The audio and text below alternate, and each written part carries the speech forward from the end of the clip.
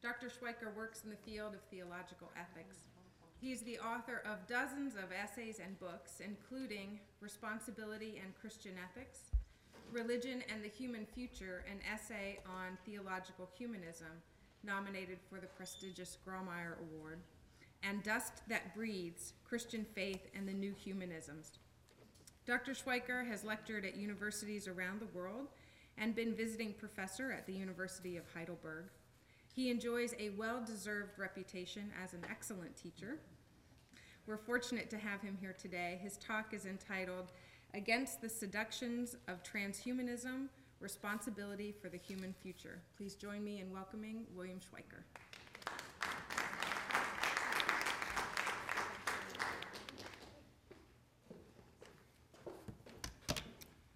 Well, I want to begin with a thanks for the invitation to speak at this event, and particularly to Professor Weaver for her organization and insight into this event. It's an honor for me to be at a conference on a topic that is undoubtedly important in an age when every form of life on this planet can be destroyed, protected, or enhanced through technological power. I'm also thankful that Professor Waters began us in such good stead, and I thank each of you for being here today.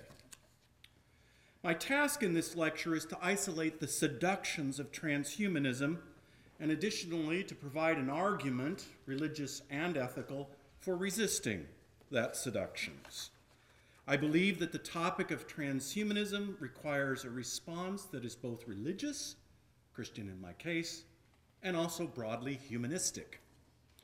From the perspective of general Christian theological ethics, we are going to see three seductions of transhumanism that have to do first with the logic of responsibility, second with the duties of the responsible life, and finally the aim or good of responsible existence. Transhumanism seeks to reduce human vulnerability through perfecting human capacities. It therefore aims, as we've heard in the previous lecture, at a post-human future. Nevertheless, transhumanism still works with some idea or picture of what it means to be human. The defining characteristic of being human for the transhumanist, as we'll see, is the drive or aspiration to overcome our given biological constitution. My reflections move on several broad and yet interrelated planes of reflection. I start by identifying the question posed by transhumanism around human nature.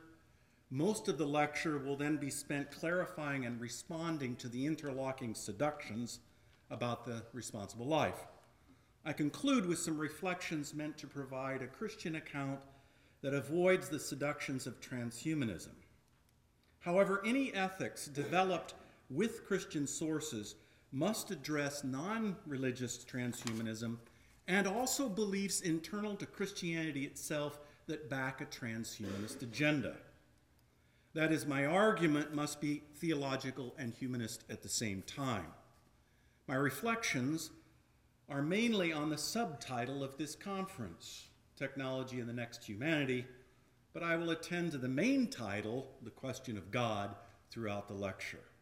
The linchpin of the argument is whether or not we can and should accept the transhumanist conception of human nature and the human good. And I'm going to insist, paradoxically, that Christian faith commits us to being humanists rather than transhumanists or posthumanists. Christian faith is a way of keeping human life truly human. So then, what is the basic question that transhumanism poses about human nature? If one looks around the world, it would appear that virtually every form of life is open to enhancement or endangerment through the use of technological power. We have, for instance, curtailed and eradicated certain diseases, as well as technologically advanced life in many ways. Think of the glasses posed on many of our noses. Against the backdrop, however, of the horrors of the 20th century, mentioned in one of the questions in the previous lecture, and also untold medical experimentation, Leon Kass notes that the threat now is not from the enemies of humanity, but the well-wishers of humanity. And he writes, Can we continue to reap the benefits of a new biology and our emergent biotechnologies without eroding our freedom and dignity?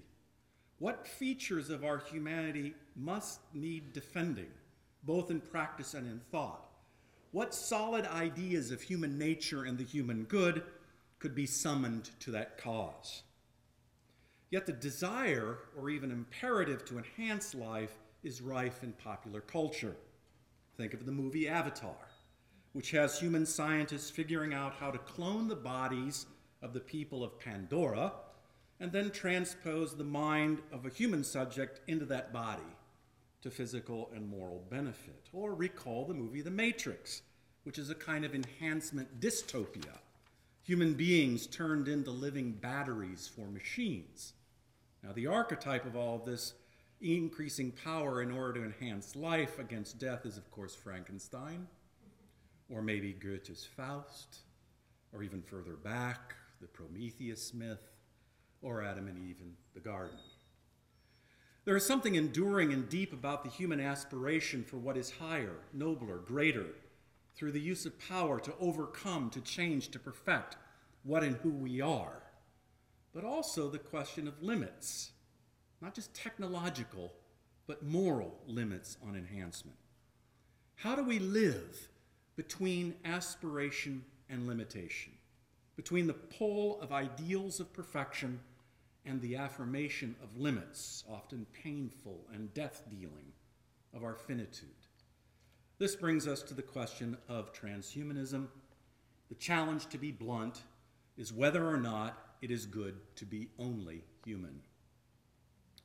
An initial definition of transhumanism by one of its leading voices, Nick Bostrom, is found, I couldn't resist this, it's found in Wikipedia, and it reads as following, quote, "Transhumanism is the international intellectual and cultural movement that affirms the possibility and desirability of fundamentally transforming the human condition by developing and making widely available technologies to eliminate aging and to greatly enhance human intellectual, physical, and psychological capacities." This definition entails some conception of human nature.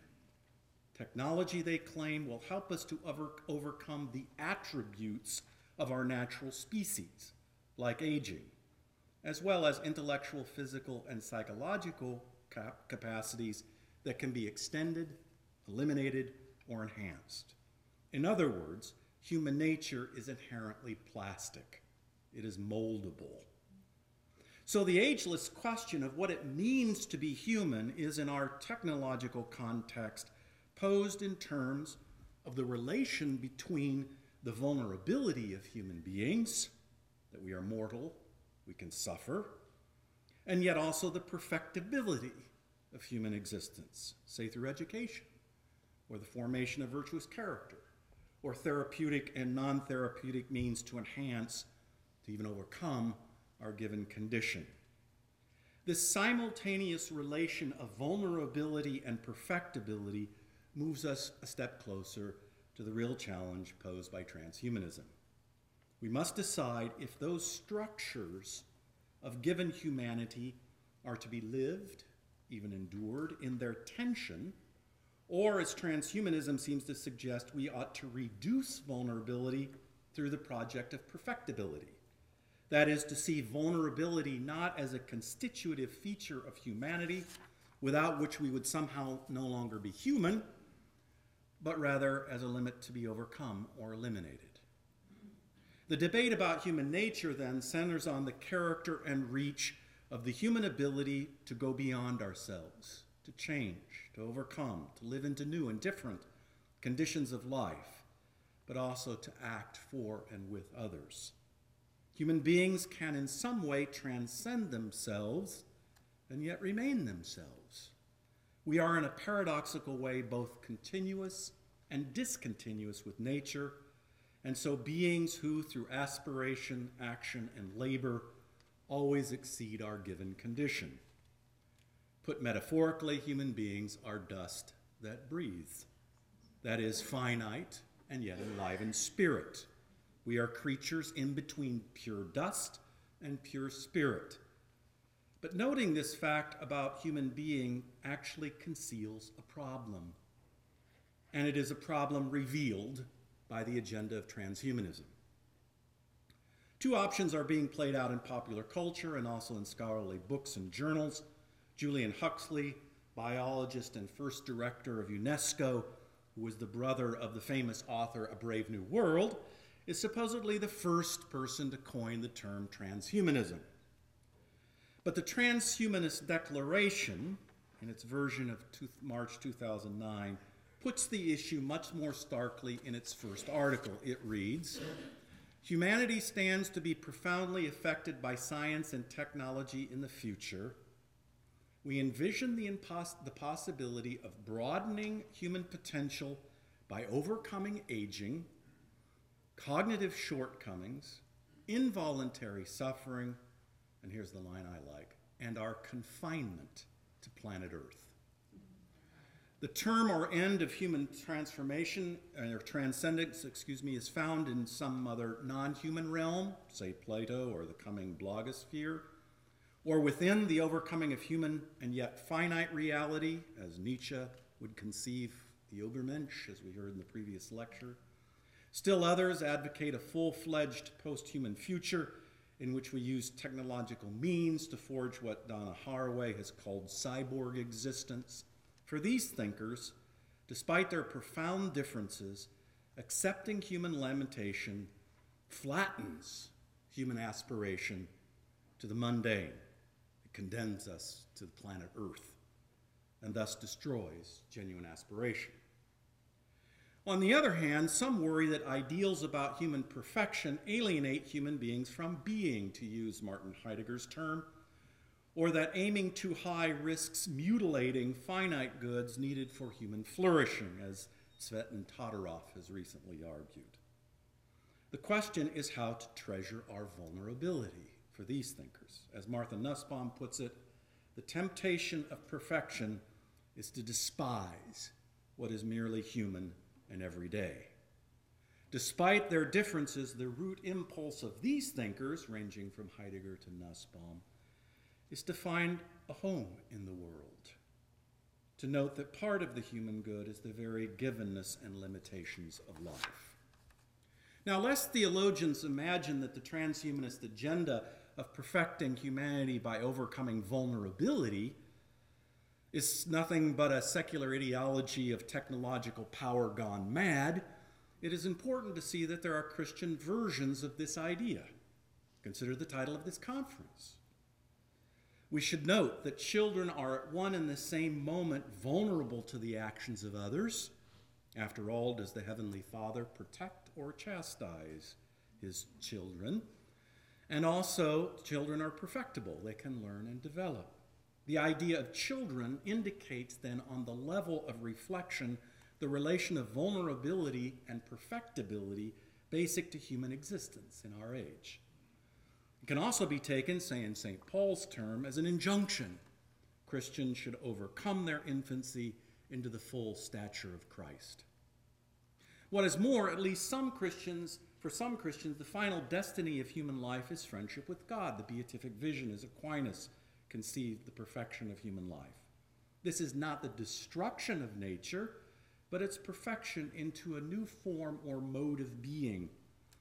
Other theologians accent the discontinuity rather than the continuity between nature and redeemed nature like Aquinas does.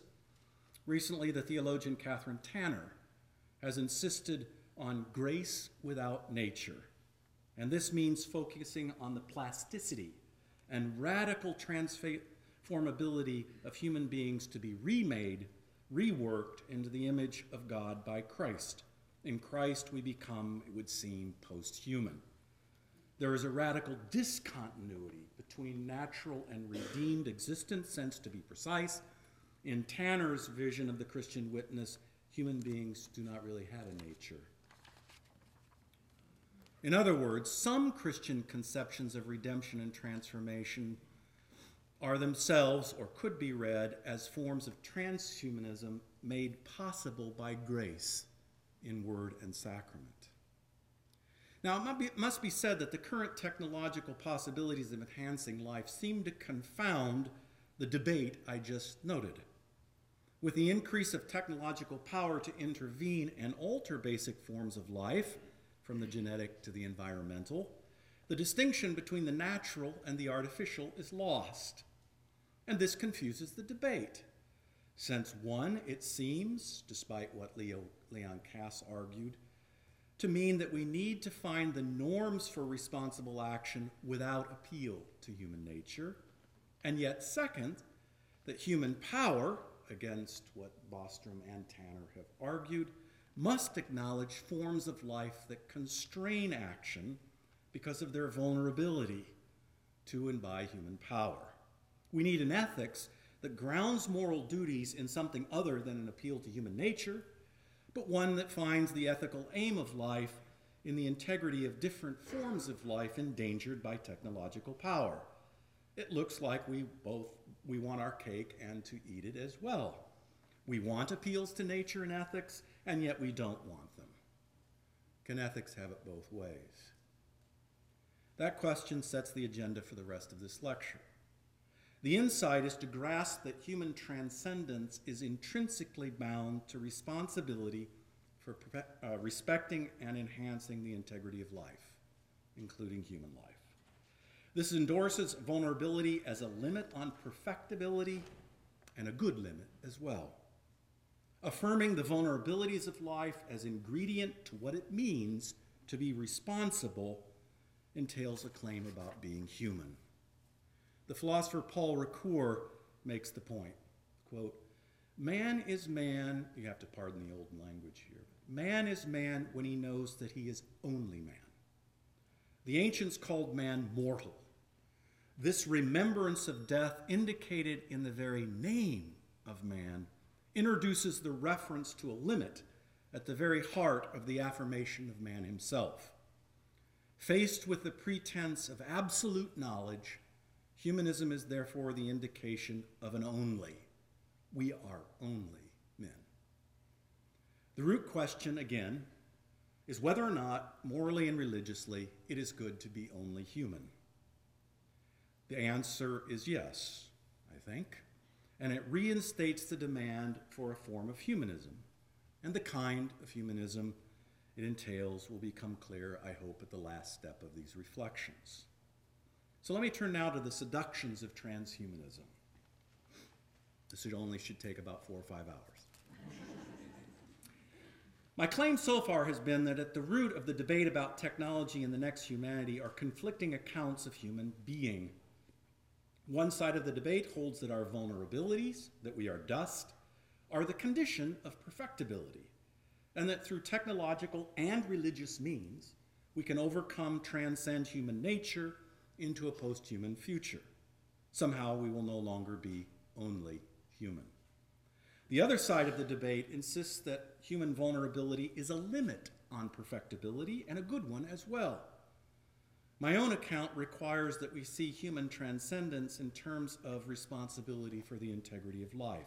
The position I advance requires that any act to enhance life must first meet the demands of moral respect.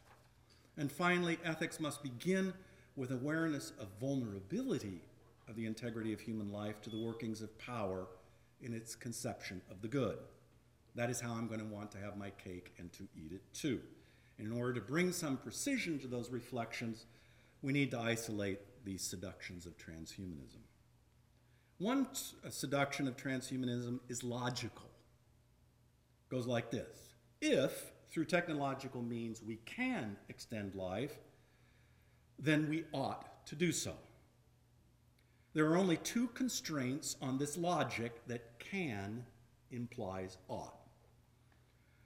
The limit on technological enhancement is, first, an individual's right to refuse the use of life-extending or capacity-enhancing technologies, and 2, a good probability that the technology will actually work and therefore enhance their lives, their well-being.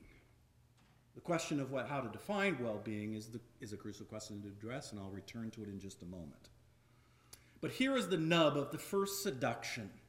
The appeal to choice as one of the limiting conditions on the logic of can implies ought actually conceals the reason why that logic is false. The choice to use life-enhancing technology actually involves distinct relations that are marked not by equality and freedom, but by imbalances of power. The self in relation to itself, and the self in relation to others, including future others. Given this fact, who is choosing and for whom? The relations of power show that the appeal to individual choice in order to limit the use of technologies is confused. How so? Well, I have power over my body, for instance. I am additionally vulnerable to the power of others who can harm or help me, physically as well as sociologically and psychologically. But others are vulnerable to me in various ways. Furthermore, who I am, my identity, is vulnerable to my body. I assure you that I cannot play soccer like I did when I was a much younger man, and that has changed my self-understanding for the worse, I think.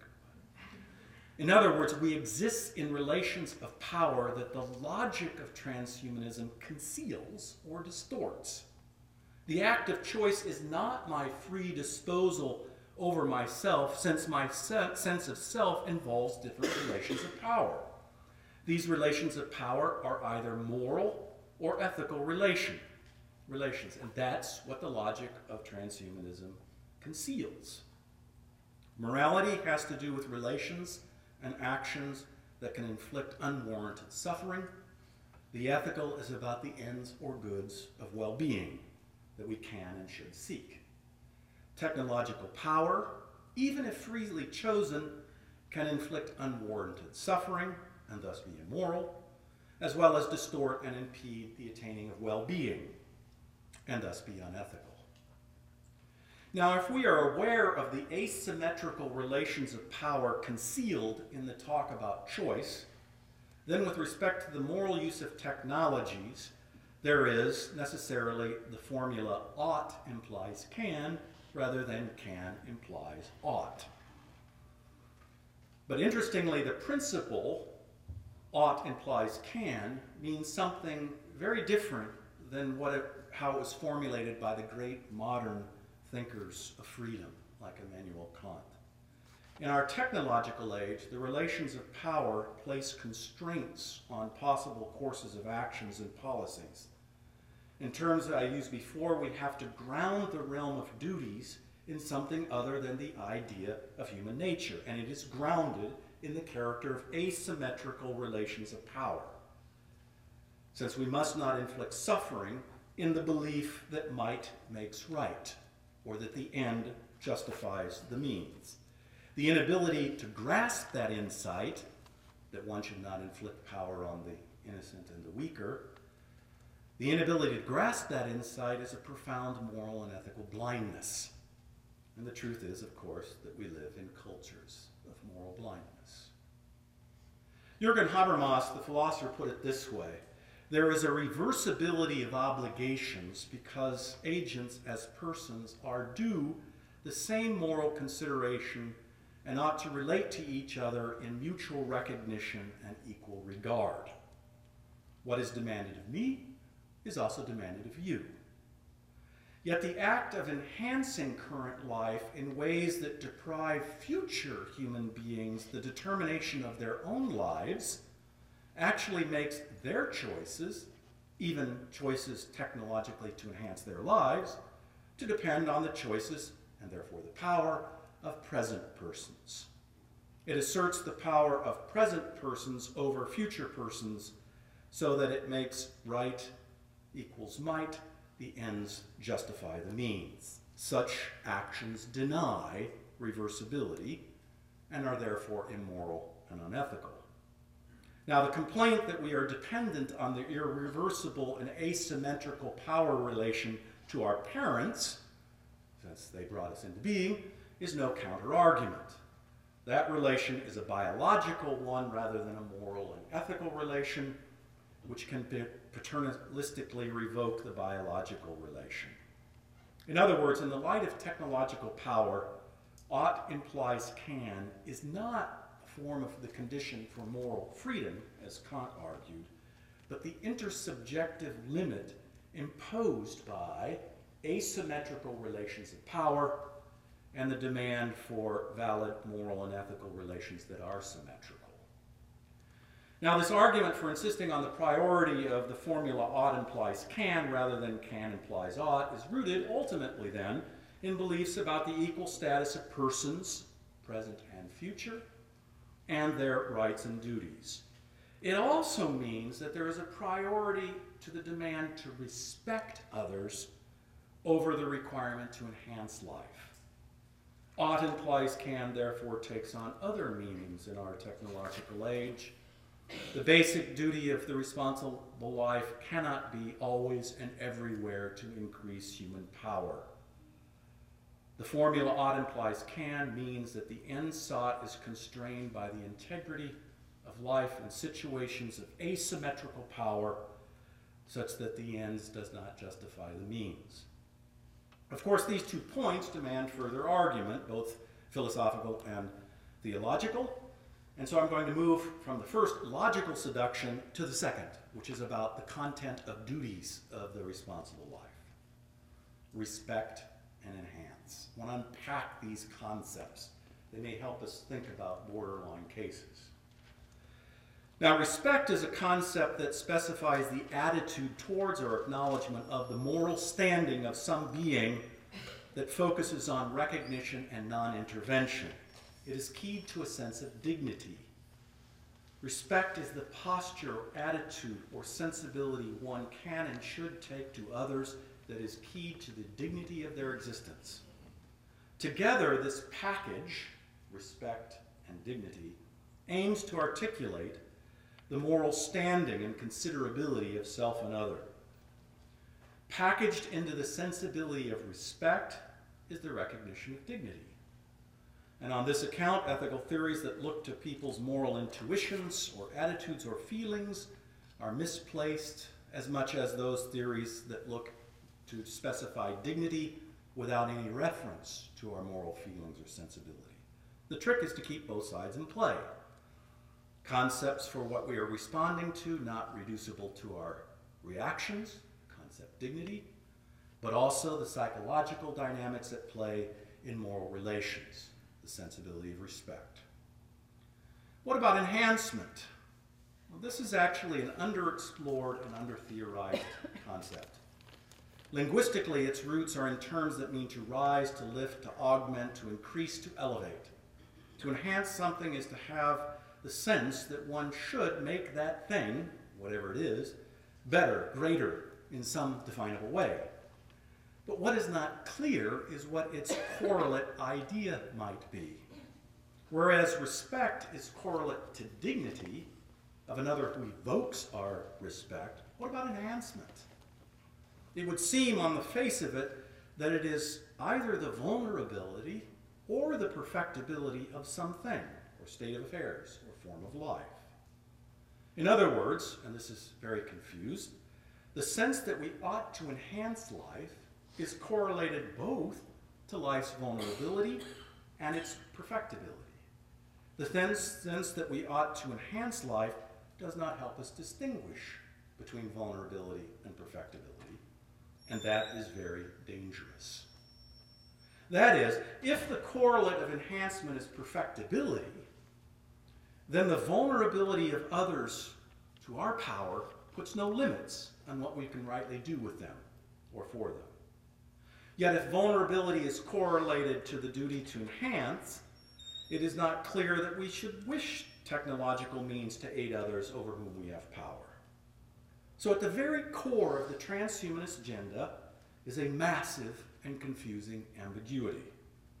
Which is it correlate to? And to say, as Bostrom did, that the limit on enhancing life is free choice of individuals to forswear the use of technologies, therapeutic or non-therapeutic, is simply to miss the point. As I've noted, we experience vulnerability and perfectibility in relationship to ourselves and our bodies. the appeal to choice masks the fact rather than providing moral guidance. Now, the ambiguity about the correlate to enhancement as both vulnerability and perfectibility is the issue. And this explains why therapeutic intervention, which begins with vulnerability and then moves to perfectibility, is hard to sort out from non-therapeutic intervention, which begins with the possibility of perfecting and only then, if at all, acknowledges human vulnerability. This instability in the basic ethical sense that we should make life better, that we should enhance life wherever we can, is the root issue. And if that's right, at least at a simple descriptive level, then we can see why in our time the question of enhancing life has become so confused. Let me put my own judgment on this rather boldly. The radical increase of technological power and the ambiguity in the moral sense that we should enhance life means that the moral demand for respect must have priority over the ethical project of enhancement. This requires seeing vulnerability as a limit on the drive for perfection and both forms of enhancement in the service of dignity and respect. Now, there's ancient wisdom in this judgment. Throughout the ages, Christian thinkers have insisted that duties of non-malevolence, that is, do no harm, must take priority over duties of benevolence and beneficence. While we should do all we can to promote life and to tend to the needs of others, there is a prior demand, if we think of the Ten Commandments, not to kill, not to steal. The end does not justify the means. Might does not make right. Now, I'm profoundly aware how hard it is to make this argument in a culture that assumes that the end does justify the means, that if we can, then we ought, and that to act otherwise seems somehow uncaring, even anti-human. After all, if we can save future babies from disease by genetically altering sperm and egg, why not? If we can overcome the threat of senility by uploading brains into computers, why not? But in order to see the reason why we must give priority of respect over enhancement as moral duties, realizing that we need them both, but in their right order, leads to the crucial question noted about the aim or good of responsible life. And therefore, I turn to the third seduction on the human good. We know the good of transhumanism, as noted before, quote, it envisions possibilities of broadening human potential by overcoming aging, cognitive shortcomings, involuntary suffering, and our confinement to planet Earth. The seduction is to believe that that's an adequate account of the human good. Is it the case? It's important to note that human action and freedom is entangled with the vitalities and needs of our forms of life as we strive for some integration and integrity in our lives and communities. The good which human action and relation should respect and enhance, I call the integrity of life. And I mean two distinct things, or interrelated things, by this concept. First, integrity designates the integration or drawing together of a range of goods sufficient to fulfill basic needs and express capacities necessary for a form of life to continue to exist, to resist death. The range of kinds of goods different for the type of life considered. It's species life. A human being has needs and capacities for reflection and meaning, missing at other organic levels of life, even as human beings, no less than cells or animals, must metabolize energy through interaction and communication with its environments, or the interaction among environments. In each case, some kind of integration is enacted. And the analogical use of the idea of life across diverse types is therefore rooted in this dynamic of integration. The main threat to any form of life is disintegration, the weakening of the life process to the point of non-being or death. Yet even the concept death is analogically predicated of beings owing to the diverse ways they integrate their lives. And this is why, as Christians have long known, human beings can die in many different ways. Physical death, social death through the disintegration of communities, existential death in the loss of meaning and purpose of life, spiritual death, or the denial of the integrity of one's life in God's life. So too, one can be physically alive and spiritually dead, existentially alive and yet physically dying. The mark of finite life, in contrast to divine life, is that the capacity for integration is never complete, and in time it is either destroyed or dissipates to the point of disintegration and therefore death in its many forms. What we mean by good and evil on this first level of integrity are the relations and actions that enhance or thwart the integration of life among beings. Integrity in the second, related sense, denotes moral or spiritual goodness. A life of moral integrity is one that is integrated not simply in terms of the range of goods that must be met, but more radically through a project of respecting and enhancing those goods in, with, and for others. Moral integrity arises not with the brute awareness of the power to integrate life. It is an attitude for the exercise of capacities for action in, with, and for others, wherein the power to act is deployed to respect and enhance, not to demean or destroy the integrity of lives. It is the self-limitation of power arising from respect for the dignity and the vulnerability of others. Now, human beings exist within this interrelated senses we've noted, the integration of goods and forces against the possibility of disintegration and death, as well as the call to moral or spiritual integrity. That's how we're both dust that breathes. And now we've returned to Paul Ricoeur's warning that we are only human, but in a different way. Yes, we are only human, only dust that breathes, who must live with the tensions at the core of our being. Yet in the same sense, only human beings can respond to their limitations and vulnerabilities by acting with and for others on earth and in time. Only human beings can be responsible here and now for the future of finite life without the need to overcome our confinement to planet Earth. In fact, human transcendence is found in responsibility for, not confinement to, life on this endangered planet.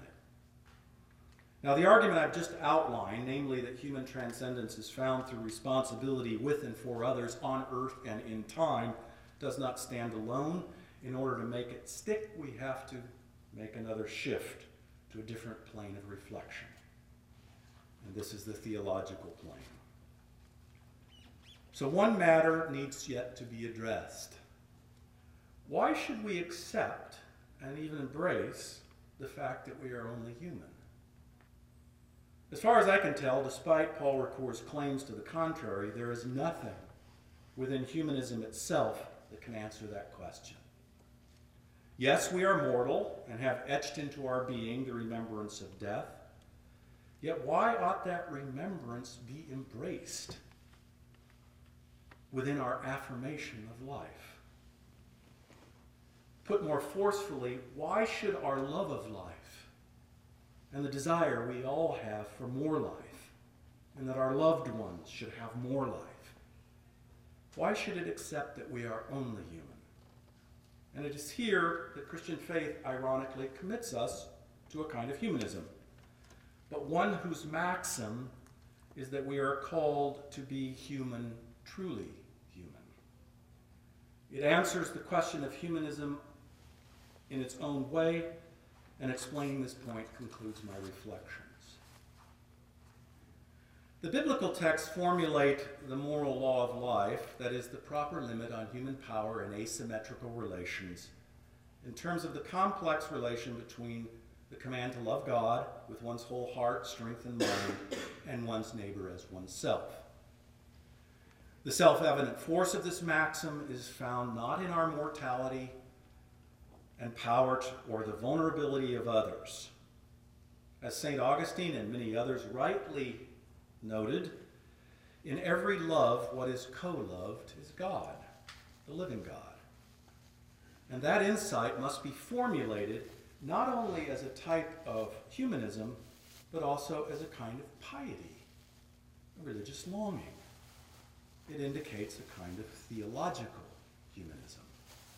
So in loving others, we are co-loving the divine. But that's not enough. One ought not to efface human and celebrate human vitalities through exclusive attention to the love of God. The claim of the Christian message is that God, who is loved in our acts of love, is also the power of life, and yet has been manifested in time on earth in the human Christ, a power made perfect in service of others. And therefore St. Paul, in Galatians 5:13, radicalizes in the direction of a humanist insight the double love command. For he writes, "For you were called to freedom, brothers and sisters.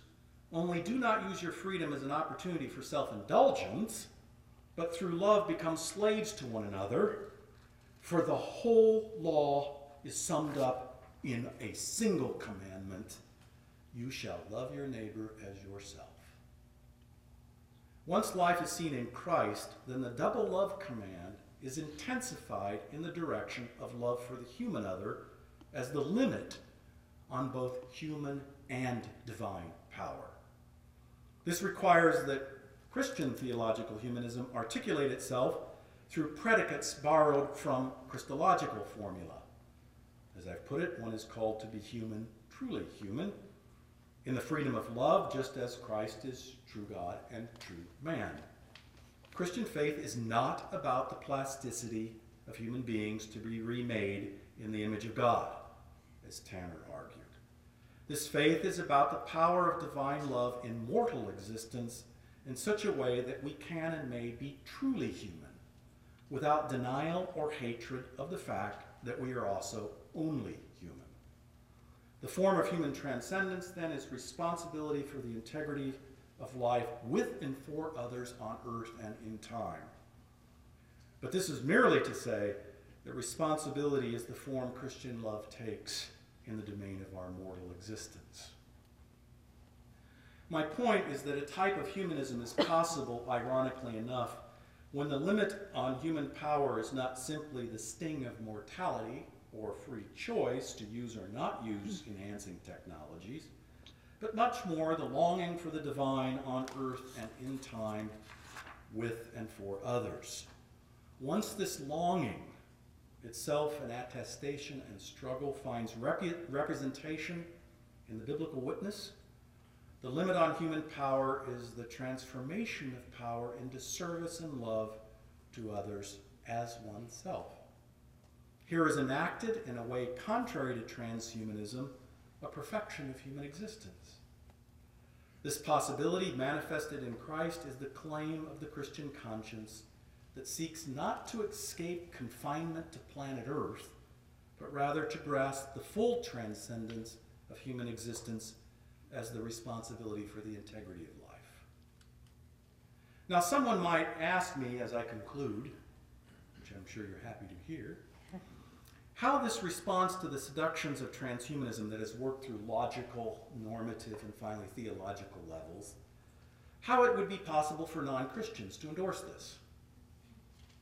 But giving that demonstration has actually been one purpose of this lecture.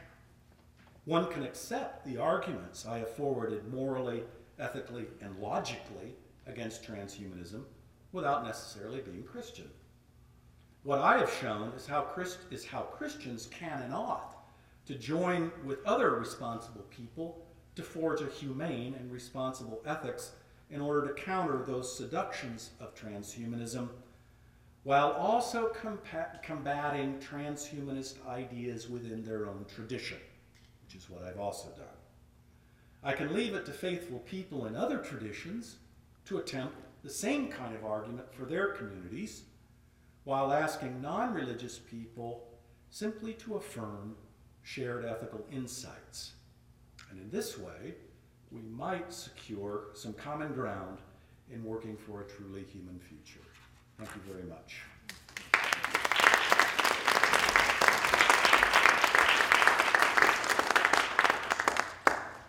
We have time for some conversation. Anyone have a question to start with?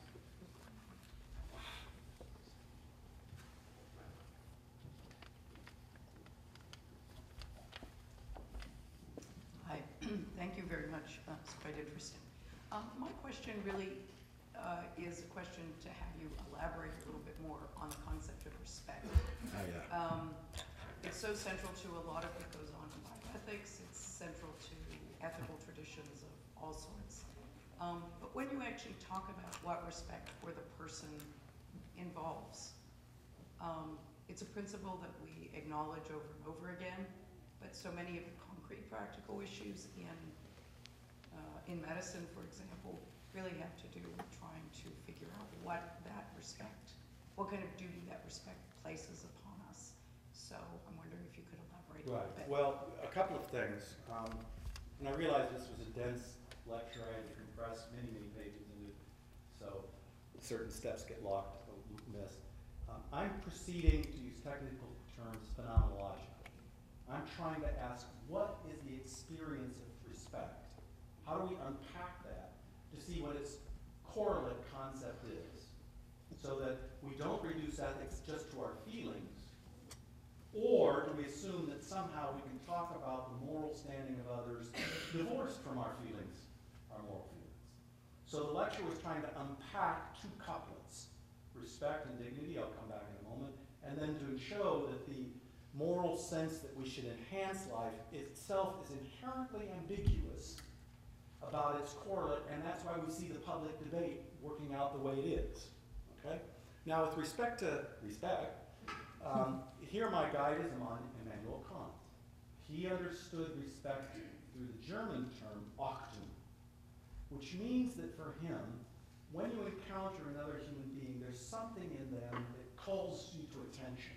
It rips you out of your normal way of seeing things as objects to be used. He thought that reality, the dignity in the human, that evokes this notion of respect, which I assume we've all had that experience, right?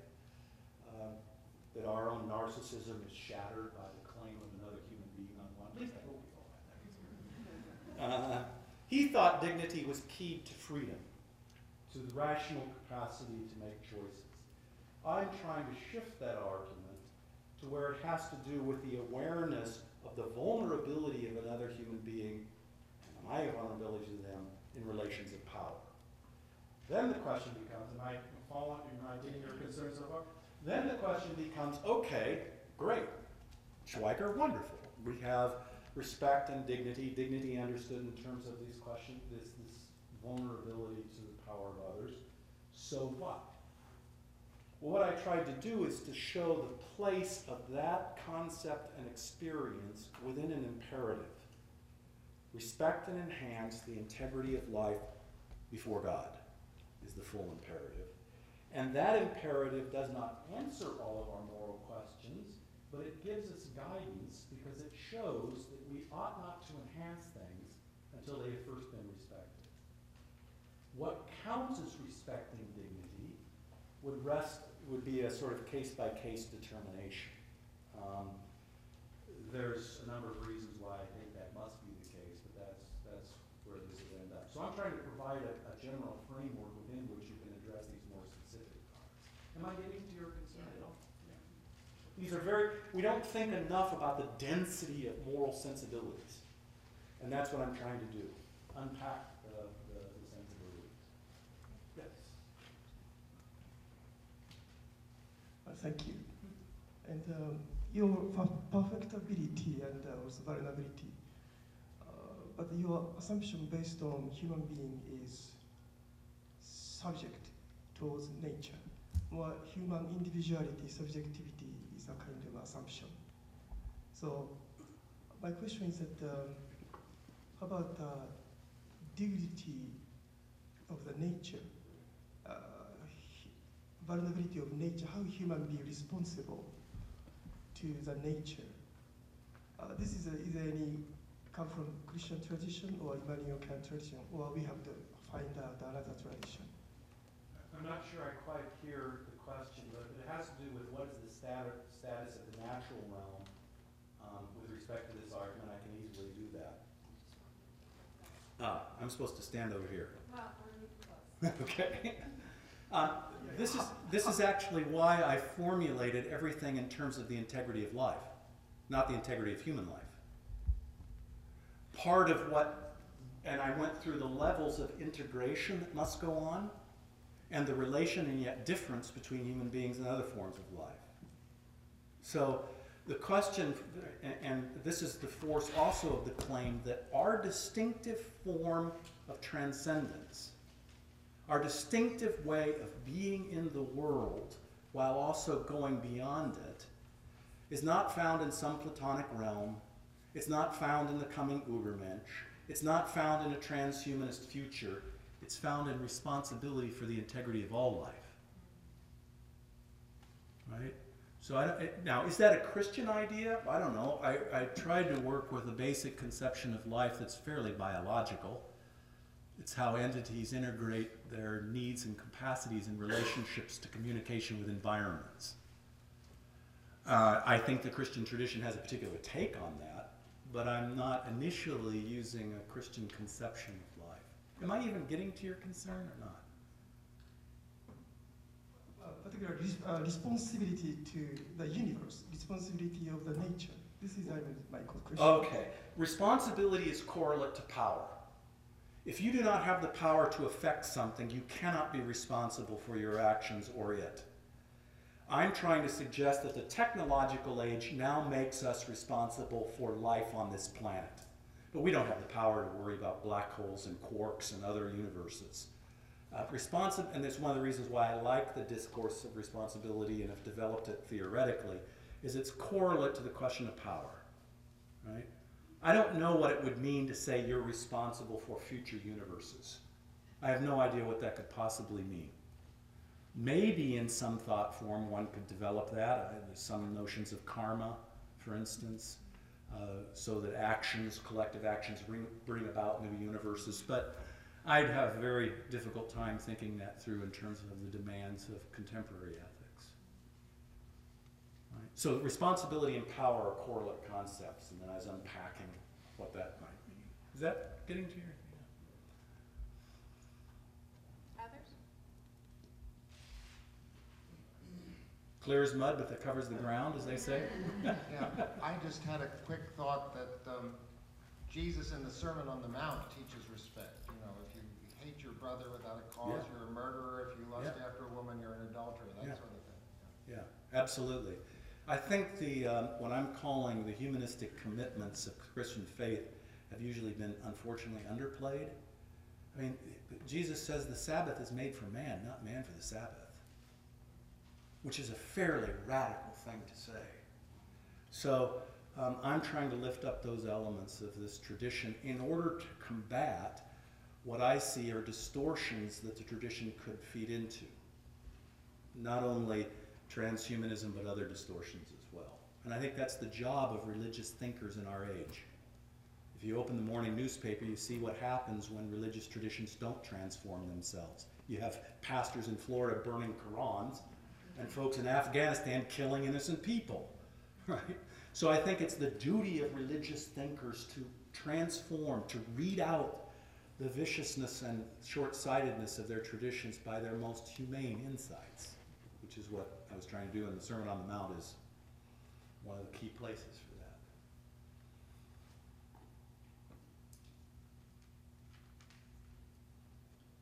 If Going once? there isn't someone here, actually, I wouldn't mind having you elaborate on why you think that what it means to enact respect has to proceed on a case-by-case basis. Oh, just the meaning of what that would entail. Yeah. So, for instance,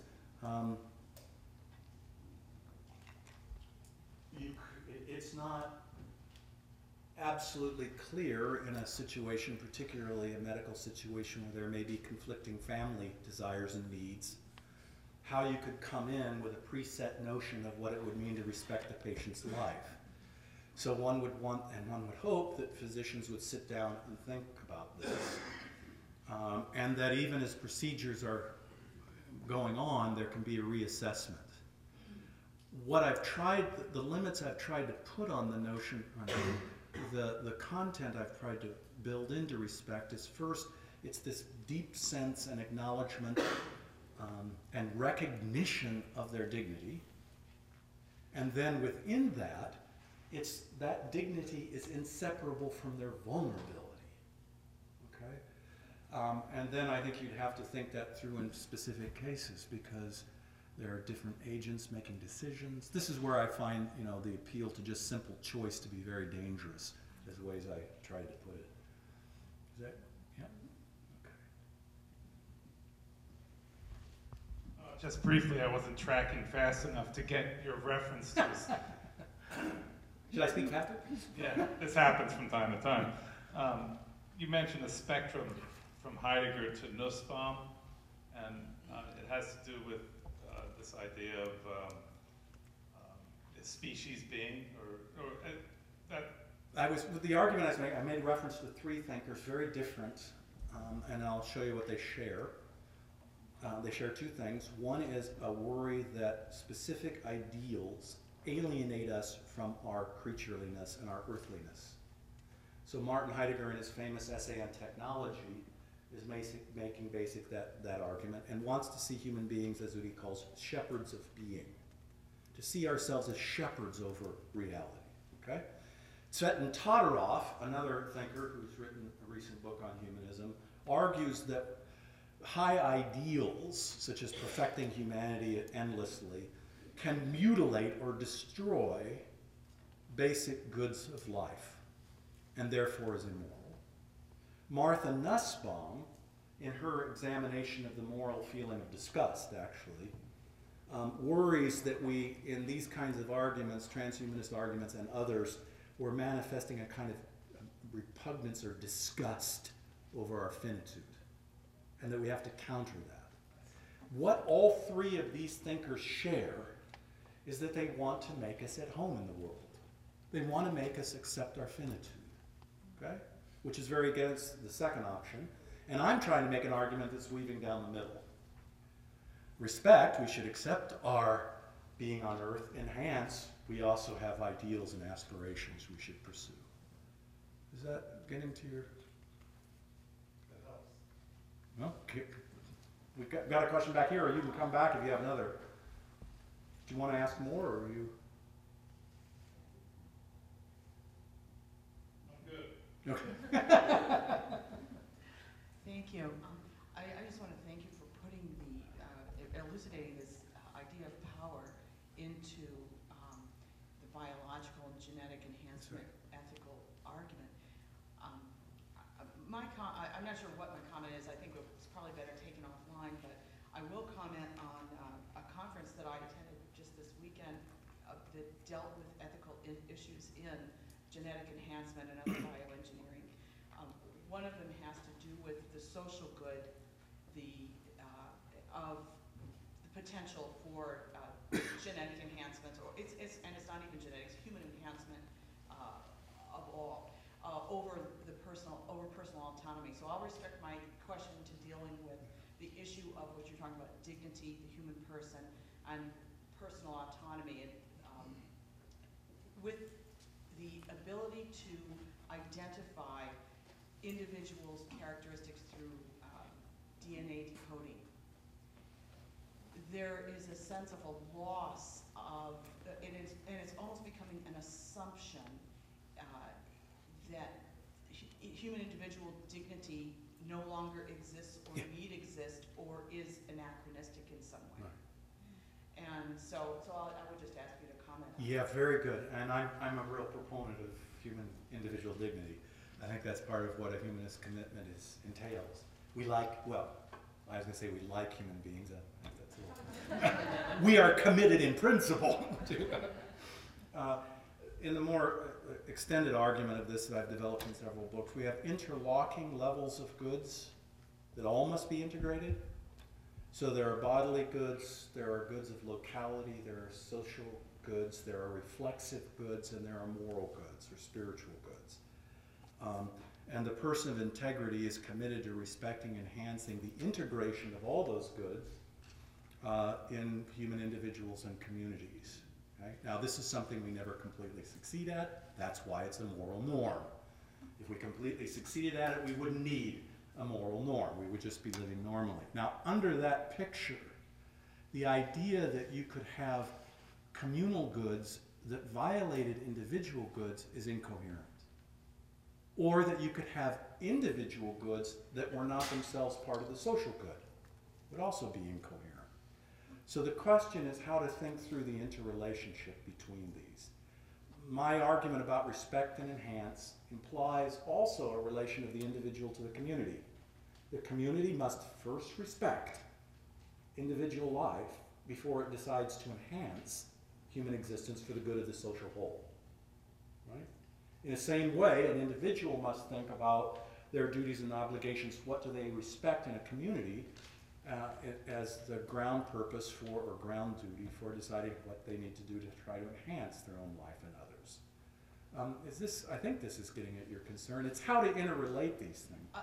It's so complicated, but I would say that one of the responses that I heard over this conference was, not today, but before, was that the very act of pushing technology and technological capacity to its limit is, in fact, the ultimate respect of what it means to be human. The ultimate act of respect of human, because we are the only species capable of doing that. Right. That's why in the argument I presented, I tried to show that the transhumanist argument says we should enhance life, couples that to perfectibility, not to vulnerability. And because it's coupled to perfectibility, then respect means changing us into another form of life.